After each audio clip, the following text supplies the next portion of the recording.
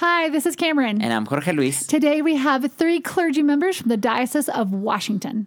Let's hear the stories of these wonderful ladies, and let's start now.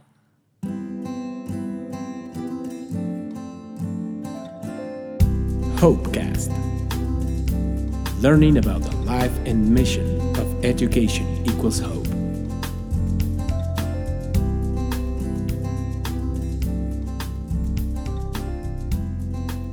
Welcome to the Education with Hope HopeCast.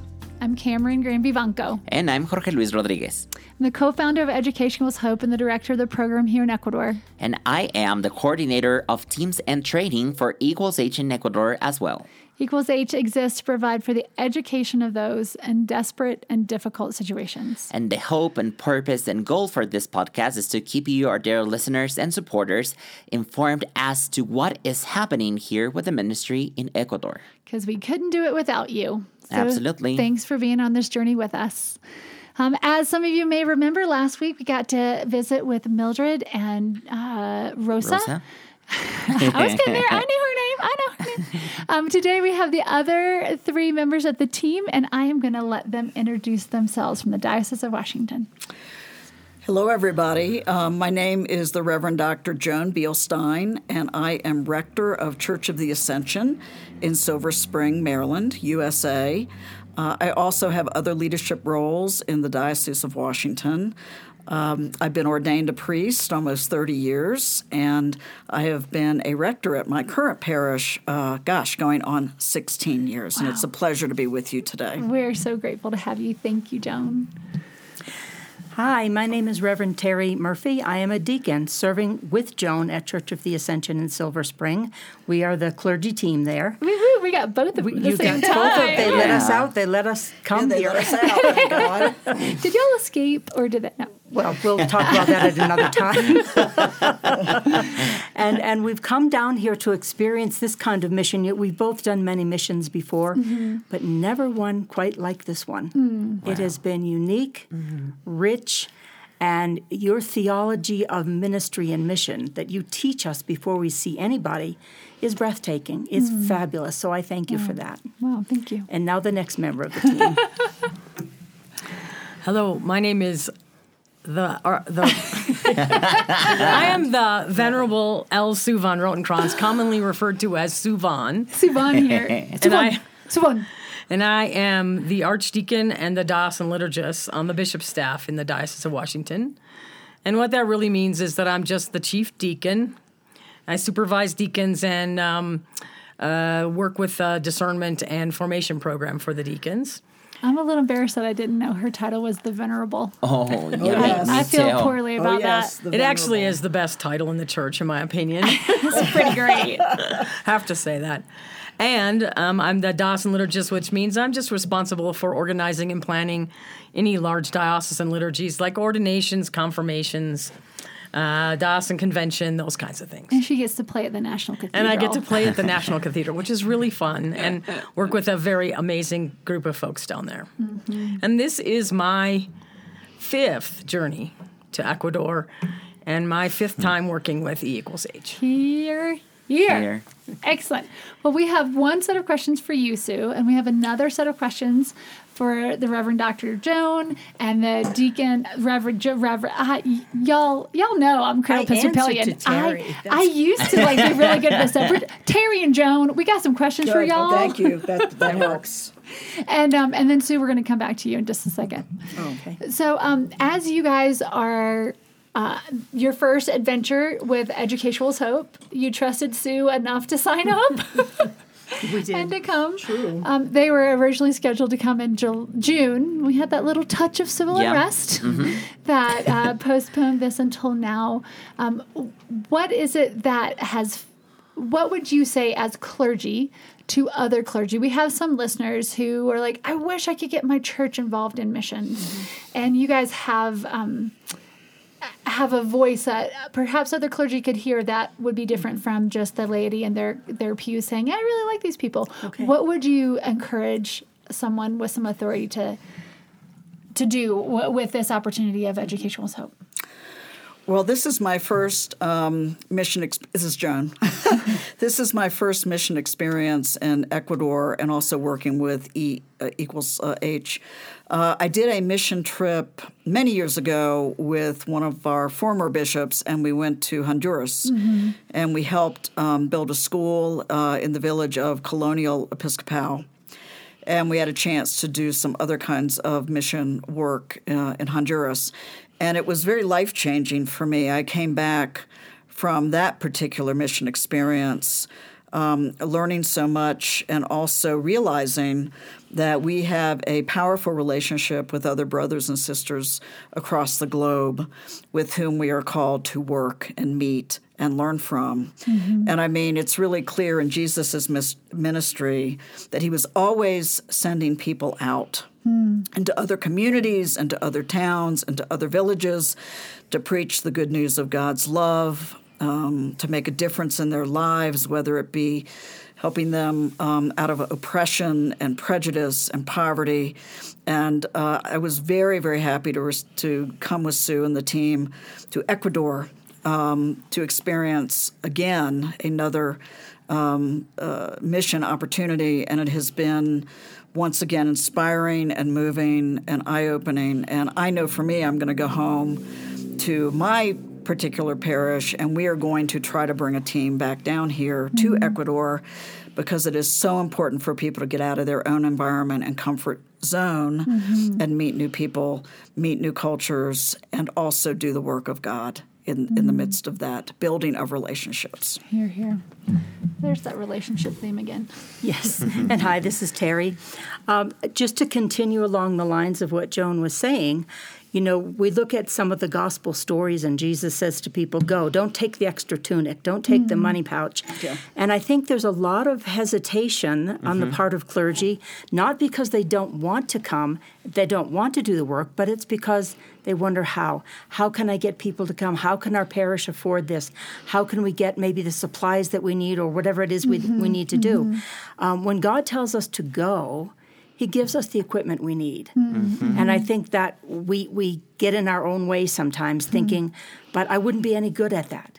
You don't know until you try. And sometimes we think we're not good at something, but other people receive us in a way that makes has so much meaning for them. So we may not feel good about our performance, but someone else does. Right. You never know how the Holy Spirit is going to have you impact the people you meet.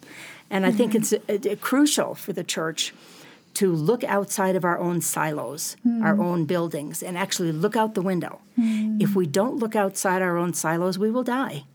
We can't nourish ourselves or anyone else if we're just shut in and don't see what's going on in our world.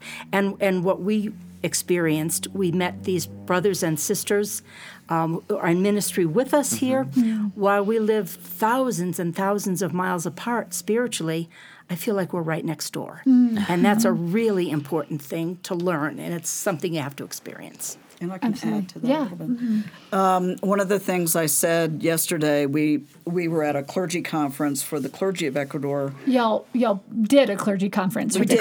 I'm sorry. You were the program for the clergy conference. We were the program, sorry, for the clergy conference, the clergy of Ecuador. And one of the things I said to them in my parting words was, from now on, wherever you go, wherever we go, I go, that it will always be holy ground between us.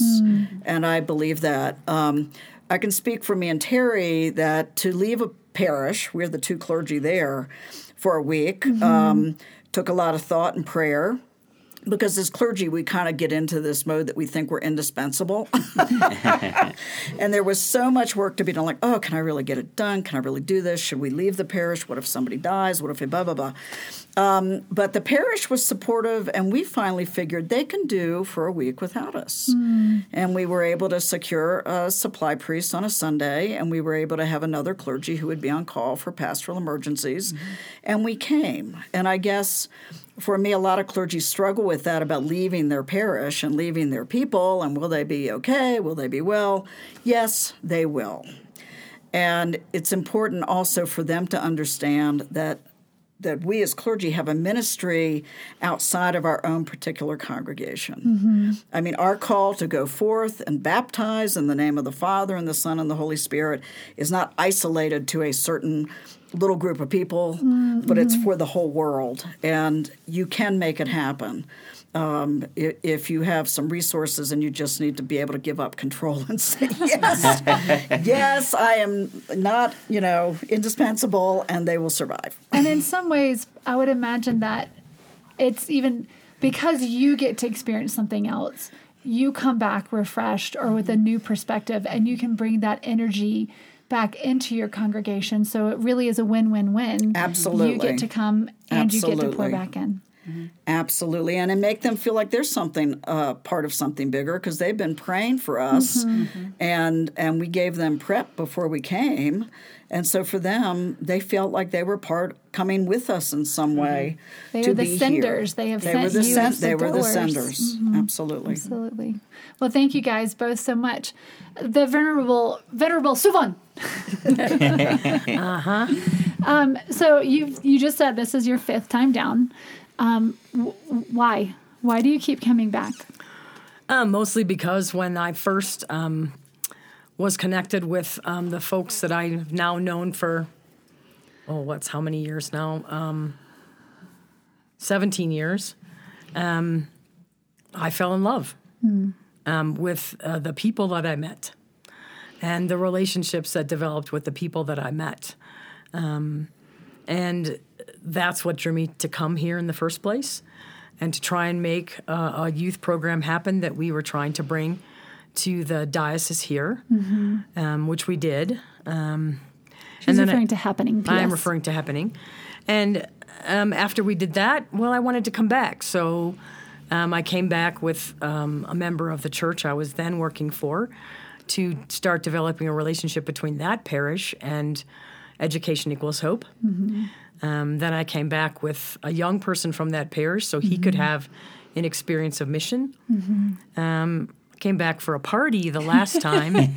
Someone had a 20-year anniversary or something. Weirdest. Wow, incredible. And then there was this consecration of a young man to me, who I had met in 2005 to be the next bishop of the Diocese of Central Ecuador. But foundationally, it's the relationships that I've developed that brought me back, and the fact that I've been a youth minister off and on for 40 years in the church, done lots of mission work, international as well as domestic, and I have never been a part of a program that teaches mission the way Education Equals Hope teaches mission. Amen. And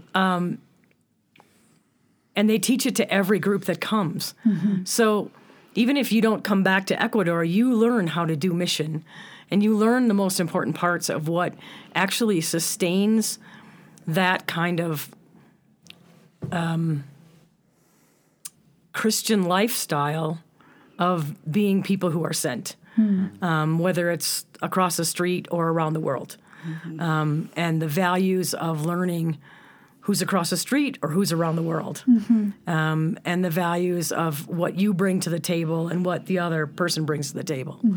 There's just so many gifts that are taught as a part of a mission experience here with EQH and in the Diocese of Central Ecuador. Amen. Well, the good news is that by the time this goes live, today the news goes out that the Venerable Reverend Suvan, I really like the title, Suvan is retiring. That means she's going to have more time to come. Terry and Sue are actually going to create a deacon school here. This is news to them. We've just heard this. Oh, really? We are. Aren't we lucky? Aren't we lucky? Congratulations. But Jesus loves them, Can and I come down and take care of the two of you, or Yeah, sure. bring you coffee or help? Oh, definitely.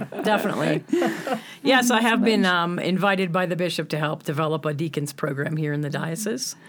And wherever that leads will be good. And I'm happy to give of myself to do that for this man and for his ministry and for Jesus ultimately. You're here.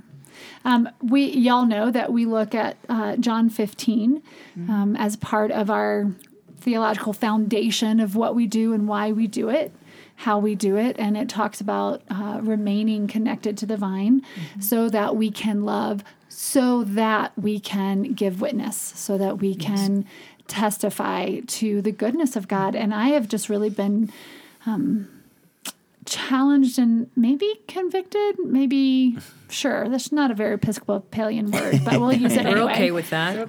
That how important it is to provide the space for people to bear witness to what God has done, and saying it out loud to others is a crucial part. Whether you're an external processor and you discover what God is doing as you explain it, or you're an internal processor and you've thought this through, but then the final part of that is to be able to share in a safe spot where people are going to hear you what it is that God has done. And that's part of why we invite you guys, invite people from short-term teams to come and be a part of the HopeCast, is we want to give that opportunity to y'all to share your story. And we also want to set that example for those who are listening of how important it is just to be able to say, like, it's the craziest thing, but I feel like God taught me this, or I feel like God's teaching me this, or has whispered this into my ear. Have you seen that in your life? There's a lot of head nodding as I say this, but how does that, I feel like that's our common thread right here. How does that connect? It is. Well, it's crucial. We look at every part of Jesus' life, and it was filled with stories. So story is extremely important. It teaches us not only about spirit, but our own connection to spirit, our own growing awarenesses. As you mentioned, you suddenly have an insight. I never thought of it that way. And so when you hear another person's story, it encourages you because their story may have been even more difficult than your own. And you see where people find hope. And for me, the bottom line for all of this comes from when we taught at the diocesan retreat this weekend. We used a book written by our own bishop, Mary Ann Buddy, The Way of Love. And there's one sentence that she says, two sentences actually, that she says in there that really convicts me of the necessity of doing this. And she says, I kind of paraphrase, if Jesus was willing to go as far as he did for us, how far are we willing to go for him? And I think that means the ultimate, as much as you can.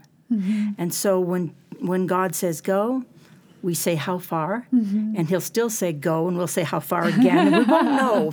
Sometimes we don't know in the beginning, and we shouldn't, but those stories just encourage people, and they're so, so important. Absolutely. They're fighting over the microphone.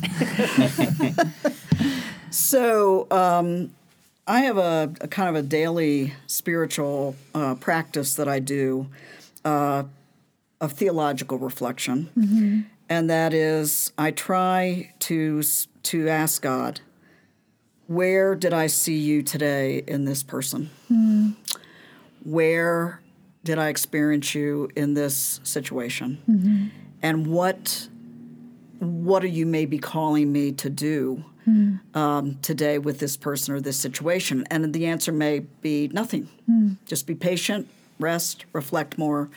But I do that every day. And by doing that, for me, it helps to focus for me where maybe God is calling me to go in the moment, or maybe the next day, or next week, or like come on this mission trip and experience.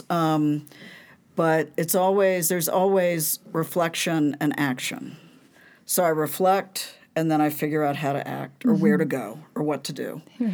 And like Terry said, most of all, that involves being in relationship with people and listening to their stories, getting to know them, you know, and being vulnerable enough to tell my own stories. I mean, to find the common ground, because oftentimes I find people respond to me when I'm able to be real with them, and it's a mutual blessing or a mutual discussion than me just saying, "Oh, tell me your story," you know, and then they'll know who the heck I am. So that's my discipline every day, to figure out where God wants me to go or see God in my daily life. Little life hacks here. Thank you. So one of the principles that I've worked with for the last 40 years is a thing called relational ministry.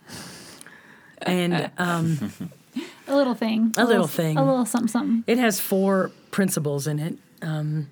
The first one is an infinite respect for the individual. And one of the ways to teach that best is to learn about where that person comes from, what has influenced them in their life. Because if someone is really different from you, the more you learn about them, the more you can respect who they are, where they come from, and the more a part of your life they can become, connect with you because you've learned about each other. So if I can share who I am with somebody and somebody can share who they are with me, that just deepens our relationship. But the other part of that, there are 2 other ones which I won't mention, but the last one, the last principle of relational ministry is the sharing of the gospel and our own stories together. And every one of us has a life story that in and of itself is a gospel story, especially if we're following Christ. Amen. And we add on to the whole Christian story with our personal story. But if we don't connect that to the Jesus story, then we're not doing our work as Christians very well. And that's really important to me when I do mission, is that I want to hear about that person's gospel story and how they first came to find out about who Jesus is. And I wanted to share my gospel story and how I learned about who Jesus is with them. And to me, that deepens our relationship so much that I think anything is possible in growing ministry or programs or whatever we want to talk about, if we can get to the place where we share our personal stories of faith and what we know about who Jesus is together, we can make a huge difference in the whole world. Hear, hear. Hear, hear. Well, we're going to start our own theological podcast or our own discipleship training. We've got first 3 people here are going to launch that. They're each going to take a month, and I jest, unless, of course, this takes seed. No, I really just want to say thank you guys. Thank you for being a part of this team. Thank you for coming down. Thank you for pouring into and loving the people that we get to be in relationship with here. Thank you. You're very welcome. Delightful. It's been an honor and a fabulous growing experience in God and Christ and in each other. Amen. Even clergy can grow in their relationship with God and knowledge of God. We need to. Lifelong process. Lifelong learners. Well, thank you guys so much. Thanks for being on the Hopecast. We could not do any of the ministry here in Ecuador without the generous support of those of you who listen and those who don't even know that Hopecast exists, but they give to Education Equals Hope. If you'd like to be a part of the Micro Scholarship program, please go to educationequalshope.org and find that Donate Now button. Anything and everything is, something is better than nothing. And we get to help transform lives for the better and help people know how much God loves them in tangible ways, like helping provide for their education. So if you'd like to be a part of that, please head to the website and find Donate Now. And thank you so much for being with us. Thanks for your support and love. See you next week. Bye-bye. Bye-bye. Bye. Bye.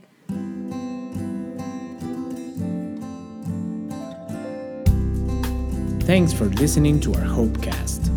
If you want to join the mission or know more about it, please visit our webpage, www.educationequalshope.org, or check our YouTube channel and Instagram with the same name.